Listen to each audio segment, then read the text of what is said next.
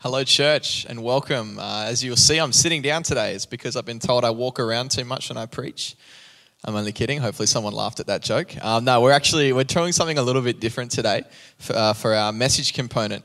And to start, what I want to do is I want to share a little text from Scripture. And then what we're going to do is enter into a conversation. I have a few people beside me here, which you can't see just yet. But I'm just going to share this scripture, and then we're going to get into it.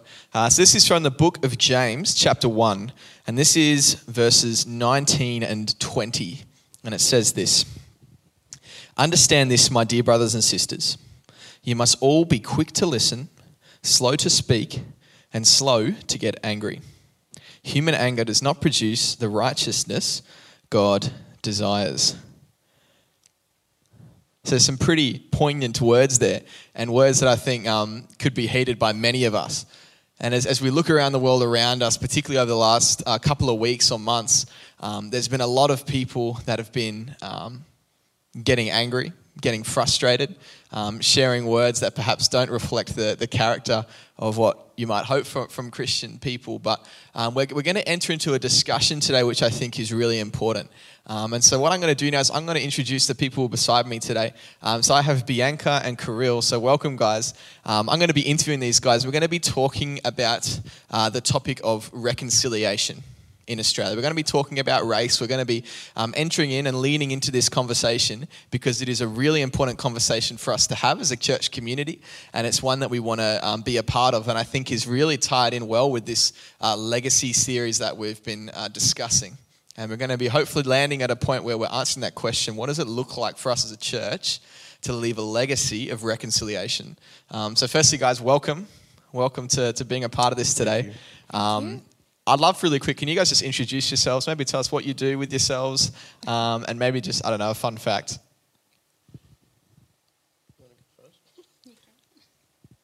My name's Kirill, for those who might not know. I'm a student and a full-time procrastinator.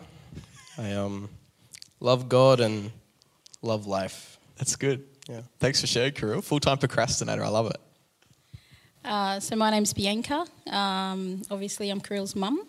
As my other job, I am a social health counsellor with one of the medical services here on the Gold Coast. I also run my own business, so I'm a facilitator for mental health first aid for Aboriginal and Torres Strait Islander people, and that's something that I deliver nationally. So I'm quite blessed to be able to go out into remote communities and deliver that particular training and facilitate that training. So, things I like to do, I suppose, chill out, have time with my kids when I can, and take care of the big procrastinator. That's right. That's awesome. Thanks so much for sharing that. And we're so blessed to have you guys as a part of our church community, and blessed to have you, say yes to the opportunity to share today. We're going to be talking about, a topic that I guess connects with your experience here in Australia, and one that I think is really important for people like myself to listen to. One of the things I read recently was from a lady she's studying her doctorate studies in looking at like Indigenous relations in Australia. And she's a white lady, and she said, if there's one thing that we don't need at this time, it is for more white people to say stuff. And we had a conversation the other day. We were talking about racial reconciliation. We were talking about this idea, and you guys shared something that I thought was really powerful, which was probably the most powerful thing that I can do right now is listen. There's actually not a whole lot that I can contribute, or not a lot of productive things I can do by saying stuff. And so we're going to model this today, and I've just got a few questions for you guys, and we're going to discuss these things, and I'm going to listen, and I'm going to hopefully gain some more understanding. And as a church, I'd love for us to gain some more understanding about your experience in Australia and what it looks like for us as Christians to productively respond to some of the issues that we're facing as a national community. So hopefully that's kind of framed the discussion a bit for today. But I've just got a first question that I want to ask you guys, and that is, why is it important for Christians to be a part of this discussion on reconciliation? Why is it important for us to be a part of it? Okay. Well, I guess, firstly, what is it to be a Christian? I guess it's to be a child of God and show God's love. And I think God made us people, or I guess Christians, to kind of share his message that we are his children, and that although every race is different, we're all the same. Yeah. If that makes sense. So we all have like a similar value, right? Yeah. God's created each of us uniquely and beautifully in a special way. And it's important for us to share that message. Yeah, definitely. I think the reason why it's really important as well is in regards to reconciling is for people, particularly in Australia, to have an understanding of what happened with Aboriginal people here in this country. You know, Kirill and Azalea, my two children, are quite, how can I say, were raised differently to what I was. So considering the things that I had learnt and experienced growing up is very different to what they've experienced. You know, my parents grew up in a time where they weren't even considered humans in this country. They were actually classed as flora and fauna.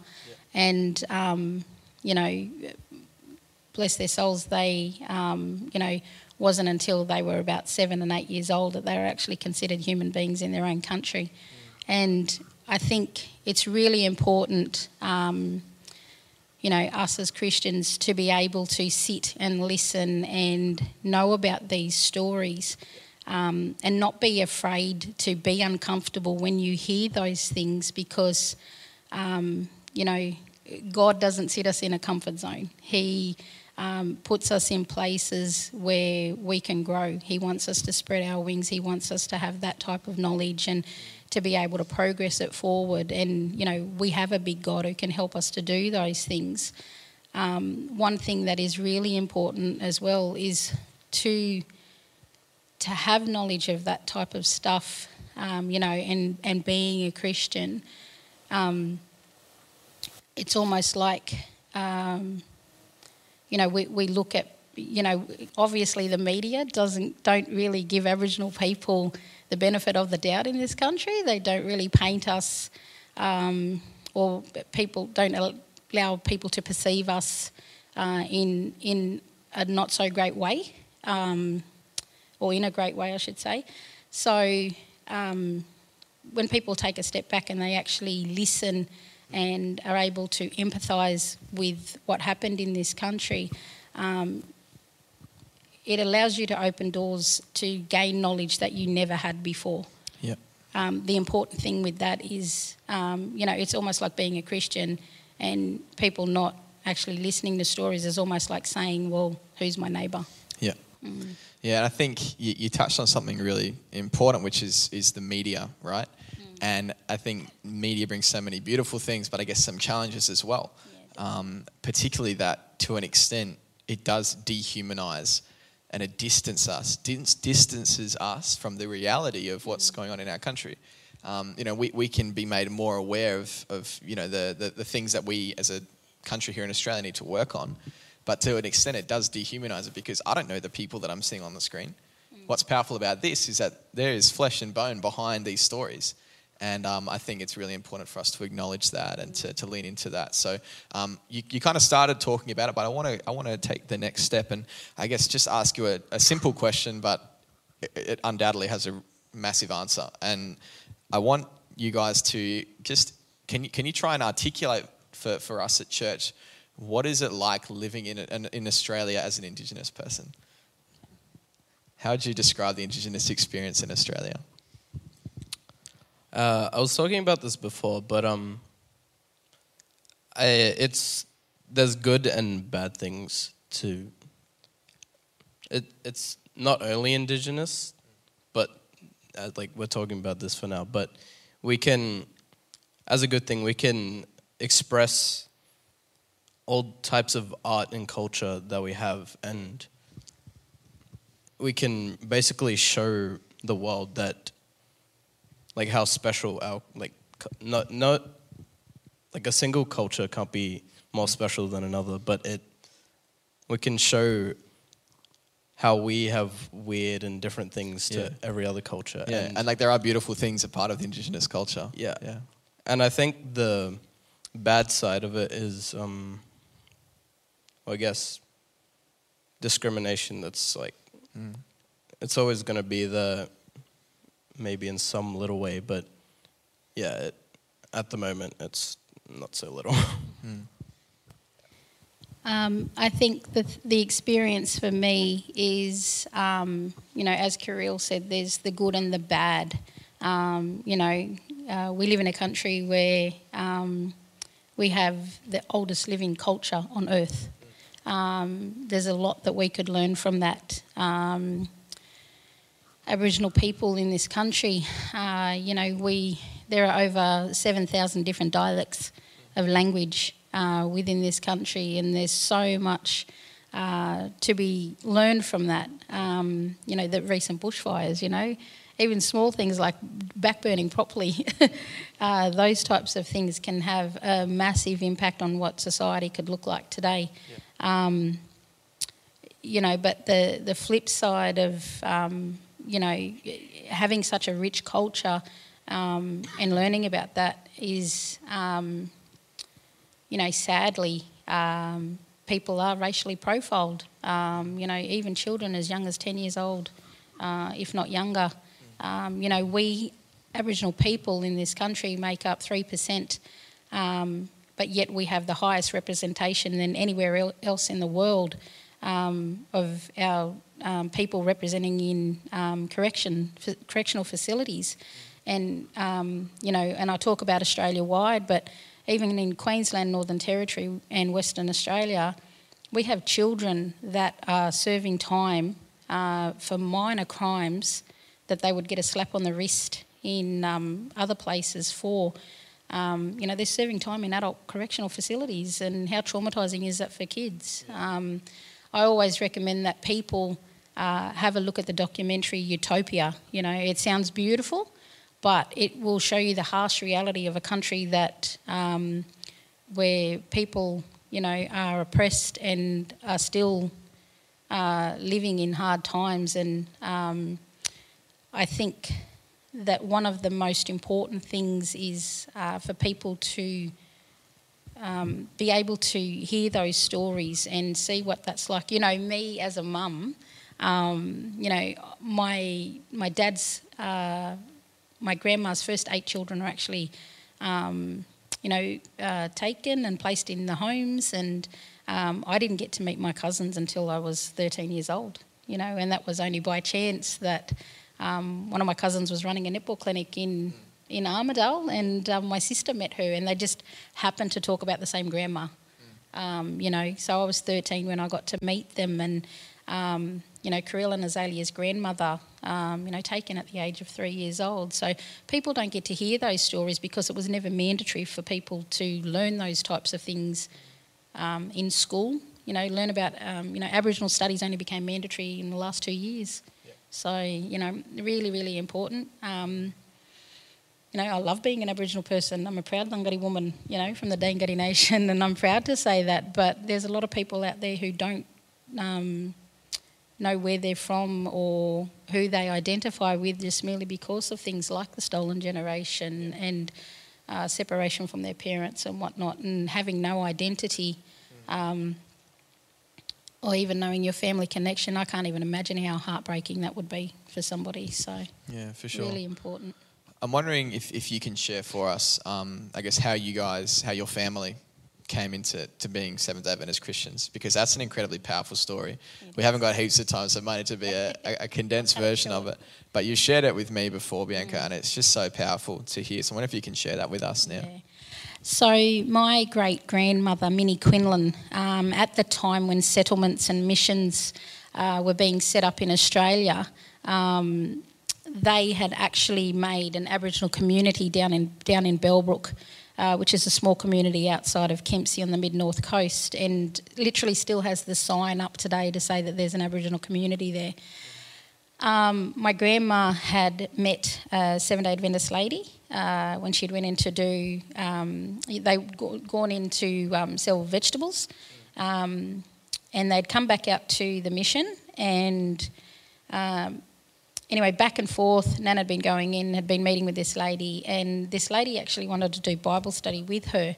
And at that time, the mission manager was pretty much in charge of everything. So they gave permission for who came in and out of the missions, what people would eat.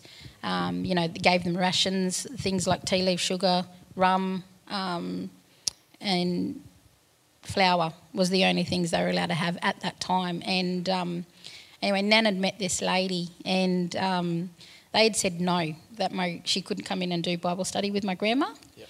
And so my grandma, what I've been told is that she used to sneak across the river or across the creek at the back creek, and used to meet with this lady, knowing all too well she could get in a lot of trouble for what she was doing. But this lady would give her little flyers and pamphlets, and she would leave them around the house.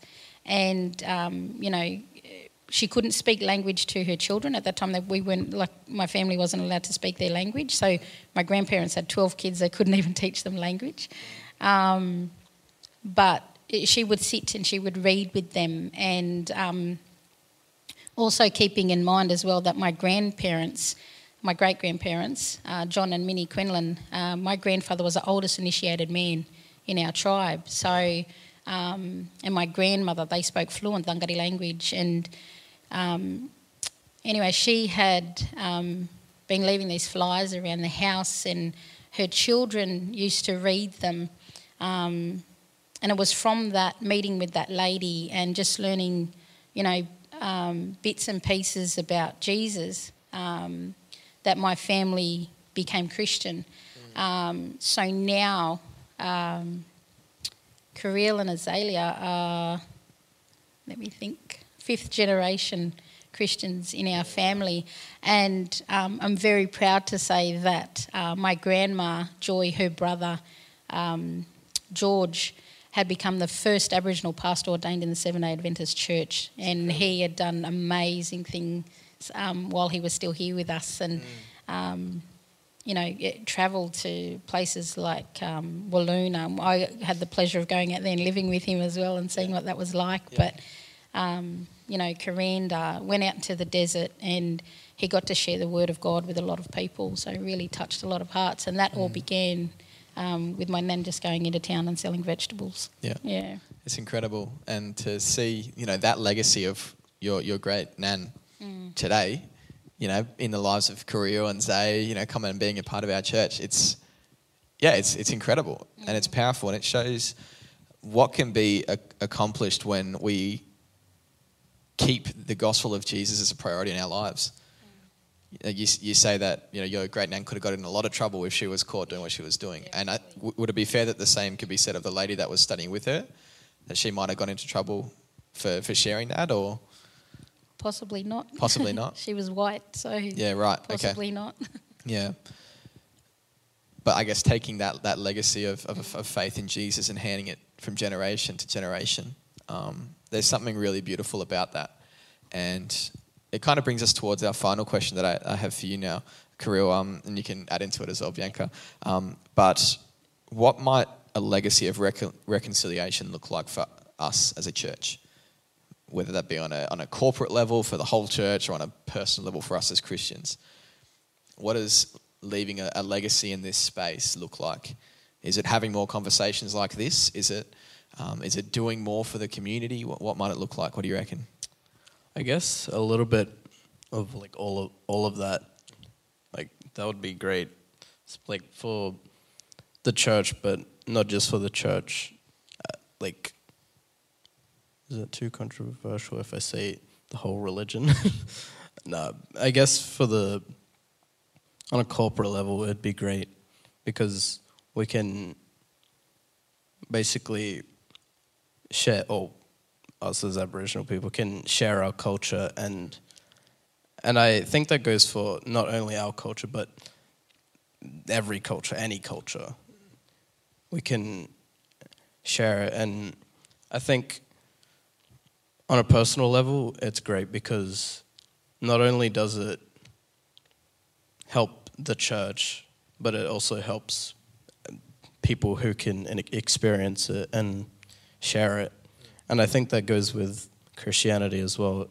You can learn it, but it's also great to teach it, because that's basically what being a Christian is sharing the love of God. And I think we can share our culture as well. And that would be great if we could just it's awesome. do all of those. Do you have anything to add on to that, Bianca? I think it kind of goes back to, choosing your neighbour, basically. You don't just... you can't be picky with that stuff. If you're a Christian, you don't sit there and pick and choose who your neighbours are, And I think, I remember being in a conference once, and I asked everybody in the conference, because they were trying to learn more about Aboriginal culture, and I actually asked them, how many Aboriginal friends do you actually have or have had at your dinner table? And probably only 12 people in a room of literally 500 people, and 12 people put their hands up. So hopefully that question could be asked in this church and maybe we could see how many people's hands are raised. And I don't think it's just Aboriginal people. My nan always used to say to me that don't make friends with just... Your cousins aren't just your friends. Your family's not just your friends. Get out there and meet other people. We have a very multicultural church, so really, really important to celebrate the fact that we do have that. But like I said, get to know people's stories, empathise, don't sympathise. There's a big difference. So can you explain that difference? Definitely. So, sympathy is the quickest way if you want to cut somebody off to sympathise with a person, because it's kind of saying to them, oh, well, too bad that happened. But if you empathise with somebody, you're actually walking with them. So, when you think of Jesus, he didn't sit with... the people who were classed as, kings and queens and whatnot. He actually sat with the tax collectors, and he sat with the people who were seen as sinners, and, he did all that. So if we are going to call ourselves Christians, then we need to be doing more of that. Yeah, I think that's really powerful, and like you said, there are beautiful things about so many different cultures, and we're so lucky here at Central, and you've seen it as a part of the welcome today, just seeing all the different cultures represented by that, and to see that, and I think it's something beautiful about being a part of the family of God, and it's something that I love about not just our local church, but the fact that we're a part of a global denomination. We have members that have moved to the Gold Coast from Europe or from Africa or from Asia, South America, all over the place, and have moved here. And because we're united by that faith in Jesus, we're able to put our differences aside and not ignore the differences, but actually celebrate the beautiful things that are different about every culture. And, we have a lot of different cultural churches within the Seventh-day Adventist Church. I mean, like, how many people have actually been to Murray Church and experienced that and seen what that's like, or, had involvement with ATSIM? We actually have those channels there, and the doors are open, so... So I guess taking it as a personal challenge to invest in this area, to learn more, to get educated, to make it a priority, to see justice, to see equality being a more consistent part of our society. I think one of the things to remember as well, that not all Aboriginal cultures are the same. So that's one thing that people will learn very quickly. They're all very different. Now, just to kind of wrap up today, I guess, are there any resources or any places you'd like to point people towards and say, hey, this could be a great avenue to learn more, to educate themselves, or anything like that? You mentioned the documentary Utopia before. That's a really great place to start. Definitely having a look at that. There is another one called In My Blood, which literally, was shown on ABC the other night. But SBS, ABC... NITV, if you're a TV person, definitely jump on there and have a look. There's the local cultural centre here down at Talabudra, obviously closed at the moment, but when they do reopen, I recommend people go down and have a look down there as well. And no, I'm not trying to plug my organisation. But just sitting with people, having a chat with them, definitely. And, me and the kids are here, we're definitely, willing to share our culture and what we know, our knowledge. So, yeah. There's heaps of stuff out there. That's beautiful. And thank you so much for sharing and being a part of this today. I've definitely learned some new stuff, and I'm sure everyone that's tuned in has. So, if you do have a connection already with Bianca or the kids, feel free to shoot them a message, say thank you, or let them know in the comments your appreciation. It's awesome to have you guys here. I'd love just to pray over you both as we wrap up, over your family as well, and over our church. So, let's just pray together as we close. Dear Jesus, thank you so much for the love that you have for each and every one of us. You created us uniquely and beautifully and with value. And I just ask that you might give us eyes to see the value in every culture, Lord, in every human being. And may we truly live like that and interact with the world around us like that, God. I thank you for Bianca and Kirill and for Zay as well, and for their whole family and all that they bring to our church. And thank you for just giving them the words to share today, words that are uplifting and encouraging, but also challenging, Lord. And I pray that we might heed that challenge, that we might take it as a personal responsibility to educate ourselves, to learn about the Indigenous experience here in Australia, and just to try and make a difference on a personal level as well. And may our church's legacy be one of reconciliation. I ask this and ask for your leading in this space as well, in Jesus' name. Amen. So thank you so much for joining us. Thank you for leaning in and being a part of this discussion. As we wrap up today's program, I want to leave you with this question to discuss in your home groups or to discuss in the chat below if you are watching by yourself. And that question is this: what does it look like for you personally to be a part of this conversation or to make a difference in this space? What is one tangible thing you can do in the week ahead to leave a legacy of reconciliation? God bless.